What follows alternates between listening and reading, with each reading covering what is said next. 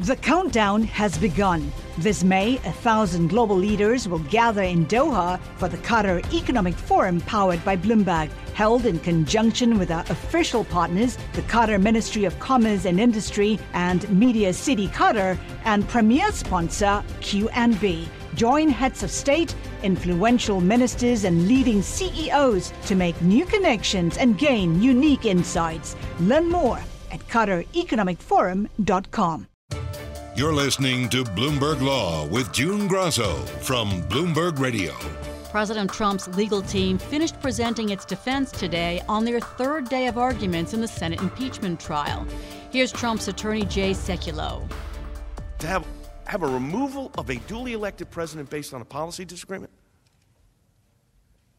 That is not what the framers intended. And if you lower the bar that way,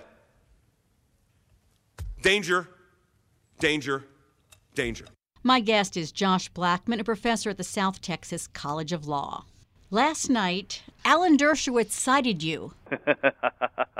Yep. You left. Tell us what he said and whether he was correct in the way he interpreted what you have written.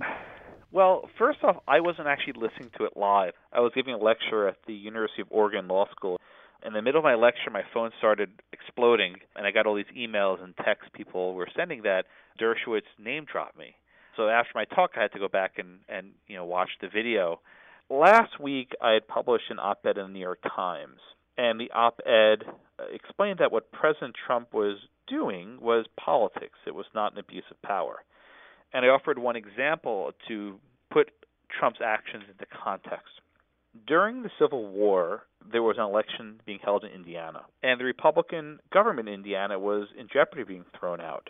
And President Lincoln worried that if Indiana fell out of Republican power, they would no longer support the war effort. As a result, Lincoln wrote a letter to General Sherman, and Lincoln told Sherman, can you please let the Indiana soldiers go home and vote for the Republican Party? That is, take them off the front line and let them go vote. Lincoln recognized that this action would put the troops in peril, but he was the commander-in-chief, and he could give this order. And he was also the leader of the Republican Party, and he didn't want his party out of power because that would have injured the nation. I didn't offer this example to compare Lincoln to Trump. I think that's a gross analogy on many levels. My point is that presidents routinely use their official power as a means to advance, directly or indirectly, political futures. And what happens with Lincoln and Trump? Well, people agree or disagree on the value, but these are not unconstitutional abuses of power. Okay, well, I wrote the op-ed. It got a lot of feedback, got a lot of blowback. And then last night around 8:30 p.m. in prime time, Alan Dershowitz said, and let me read an article from Professor Blackman. And he spent about a minute and a half reading from my article and saying he agreed with me. What can I say? I agree with Dersh. I think he made the right argument, but it was very surprising to hear. And I'm flattered, honored, and shocked all at once. You agree with Dershowitz saying the founders meant impeachment to be used for explicitly criminal acts such as treason or bribery? No, I don't. I don't agree with Dershowitz entirely. Dershowitz argued that the only offenses that can be impeachable are actual criminal offenses. I don't think he's right about that. But where Dershowitz and I agree is on what is not impeachable. And I think merely using official acts to help yourself politically is not an abuse of power. It might be bad politics. It would be something the voters can consider, but I don't think it warrants removal from office. Do you think the Democrats have presented a case for impeachment? Well, there are two articles. One is based on the abuse of power. The second is based on what's called obstruction of Congress. I don't have a strong opinion on the second one, but I'll focus on the first one. With the first one, even if we assume the facts are true, that President Trump withheld the money in order to get the Ukrainians to investigate Biden, his political opponent, even if the facts are as pleaded, I don't think that would be an abuse of power. I think it was terrible judgment, and I think it was a huge mistake, and I've said so many times. But I don't think the benefit Trump received, the political impact of investigation, that doesn't trigger the impeachment requirement for our Constitution. So you are in the minority of constitutional scholars on this. Huge minority, which is probably why Dersh had to quote me. There wasn't anyone else to quote. Hey, look, I know my audience, right? Right. No, I think I'm in the minority positions, but I'll tell you that I've been getting a quite large number of attorneys who agree with me, but who perhaps keep their mouth shut because it's not a very popular thing to do. Defending President Trump is never a popular thing in most quarters. I don't even defend President Trump. I think his actions were quite inappropriate. He shouldn't have done it. But that's a decision for the ballot box, not one for the impeachment trial. Now one of the questions, which has always been the question, is witnesses, and we have the manuscript of former National Security Advisor John Bolton's upcoming book. Today, Trump attorney Jay Sekulow urged the Senate to ignore the leaks about Bolton's book, saying, quote, "You cannot impeach a president on an unsourced allegation." Well, doesn't that lead then to the answer, why not call him as a witness then? Right. The timing of this Bolton bolt of lightning, you might call it, is very convenient. The manuscript was released right at the start of the president's case, a couple days before votes will be held on whether witnesses should be called. You know, June, I can't tell you if we'll have witnesses called or not. What I probably will tell you is nothing will change. I think Bolton will more or less tell you what the House managers have been accusing the president of. I'm not sure that changes any votes. For my position, I've assumed the House managers are right on the facts, and I've assumed the president made the order to withhold the money in exchange for the investigation of the Bidens. I've just assumed those are the facts. Even if what Bolton's saying is true, wouldn't really affect how I view the situation. Hi, I'm Ron Kraszewski, Chairman and CEO of Stifel. Financial advisors, if you're not growing your practice, you're losing market share. Stifel is a growing, entrepreneurial, advisor-centric firm built for successful advisors like you. Imagine having the resources of the largest wirehouses and the support of the boutique shops, but none of the bureaucracy to get in the way of you serving your clients. At Stifel, it's your business, your book, your clients. I always tell the advisors we're recruiting, I want you to come to Stifel and double or triple your business. Most of them laugh and shake their heads, but I'm serious. Don't take it from me. Take it from Stifel's #1 finish in J.D. Power's 2023 U.S. Financial Advisor Satisfaction Study. So, there's a reason why 148 financial advisors joined Stifel last year. Come join us and find out why Stifel is the firm where success meets success. Visit www.choosestifel.com. Stifel Nicholas and Company Incorporated, member SIPC and NYSE. The countdown has begun. This May, 1,000 global leaders will gather in Doha for the Qatar Economic Forum powered by Bloomberg, held in conjunction with our official partners, the Qatar Ministry of Commerce and Industry and Media City Qatar, and premier sponsor QNB. Join heads of state, influential ministers, and leading CEOs to make new connections and gain unique insights. Learn more at QatarEconomicForum.com. So now the next phase is 16 total hours of senators' questions from both sides. What kind of questions do you expect to hear? Or what kind of questions would be beneficial? Well, you know, I think we'll have. I don't think the questions will be very useful. I think that this case has been litigated to death.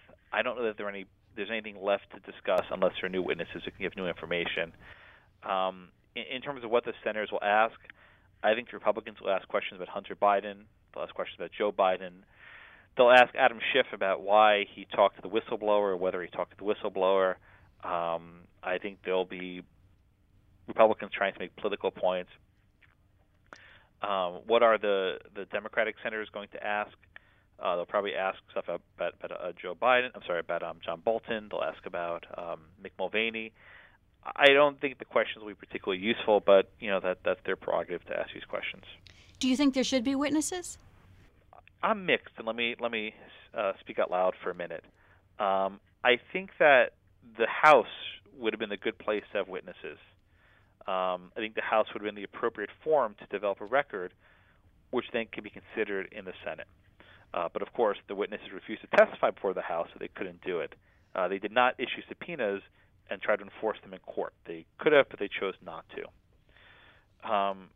but there's nothing preventing witnesses from being called in the Senate. I don't know that the new information will help resolve anything. So I'm kind of mixed on the question of witnesses. I go back and forth. So former Obama administration Supreme Court advocate Neil Katyal, Georgetown University law professor Joshua Geltzer, and Mickey Edwards, a former Republican senator from Oklahoma, wrote an op-ed in the New York Times saying that the Chief Justice can do more than just have a ceremonial role, that he can issue subpoenas on his own authority, and he could break a 50-50 tie among senators. First of all, can he do that? Probably. We do have one precedent. We've only had 2 presidential impeachments at which the Chief Justice presides. But in 1868, Andrew Johnson, the president, was impeached. And we had a impeachment trial that was presided over by Salmon Chase, the Chief Justice at the time. On a couple occasions, I think 2 occasions, Chief Justice Chase broke ties, and the Senate seemed to accept that. Because generally the presiding officer can break any ties in the body. I don't know that Roberts would. If there's a 50-50 tie, he could, or he could simply say, I decline to vote, in which case the motion is defeated. So let me take a step back and respond to the op-ed you mentioned. I think it's almost a fantasy that people think John Roberts will save this trial. He does not want to do anything. He wants to just move things along. Roberts' boss was named Chief Justice Rehnquist. That's what he clerked for back in the day. Rehnquist presided at the Clinton impeachment trial. And Rehnquist said of his job, I did nothing at all. I did it particularly well. I think Roberts sees himself the same fashion. Just move things along and don't get involved in controversial decisions. I think that's where Roberts will come down in this. What's your general take on what you've seen so far of the impeachment trial? I think the House managers have done a very good job. I don't say that lightly because I don't agree with their charges. I think Adam Schiff has been, for the most part, an excellent attorney. I think he's really made a compelling case why people should vote against Donald Trump. I don't think he's made the case of why he should be removed from office, but this is a great statement of why you should vote for another candidate. I think the president's lawyers have had a different function. Their role has not been to necessarily make legal arguments. Their role has been to tarnish and taint this proceeding as a sort of political hoax, this witch hunt. I think they've done that effectively as well. Both sides are playing to their bases. I mean, even consider the timing, June. The president had all day Saturday to make arguments. His lawyer made 2 hours of arguments. Why? Ratings are dead on Saturday. Instead, they waited for Monday. And in fact, Dershowitz came up prime time, 8 p.m. Yes. to make his argument. That's when he announced that's when he announced my article. So I mean, there were probably tens of millions of people watching him talk about my stuff, which is sort of surreal. But I think they've been leading this process in a political fashion, and that's probably the best way to accomplish it. I think that's what they're trying to do, and they accomplished it. Let me ask you something about Dershowitz in particular. He taught criminal law, and he was a famous criminal defense attorney. Now he's presenting himself as a constitutional law scholar. I mean, the weight of authority is against him. Well, as for Dershowitz being a criminal professor, he teaches criminal procedure, which is very constitutionalist oriented. But I think more importantly, scholars are allowed to change their minds. They can revisit questions, and I think people can reasonably disagree. Most people think I'm wrong. Most people think I'm dead wrong. I've gotten awful emails and awful tweets from lots of law professors, and I respect their opinions, but I hold a different one. In terms of the specifics, Dershowitz in the 1990s made a statement that wasn't really relevant. Clinton was charged with perjury and an obstruction of justice. Those are established crimes. At the time, it was irrelevant whether or not you need to charge a crime because it was a crime. Only now with Trump, for the first time, we have a situation where the president's being charged with this sort of nebulous abuse of power claim, and that led Dershowitz to investigate.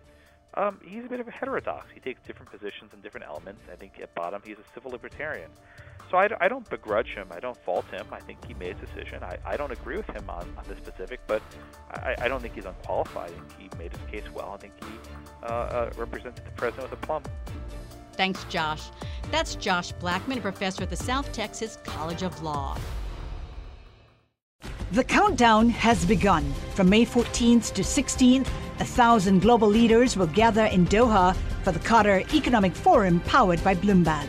Join heads of state, influential ministers, and leading CEOs to make new connections, gain unique insights, and uncover valuable opportunities in one of the world's most rapidly rising regions. Request your invite for this exclusive event at QatarEconomicForum.com.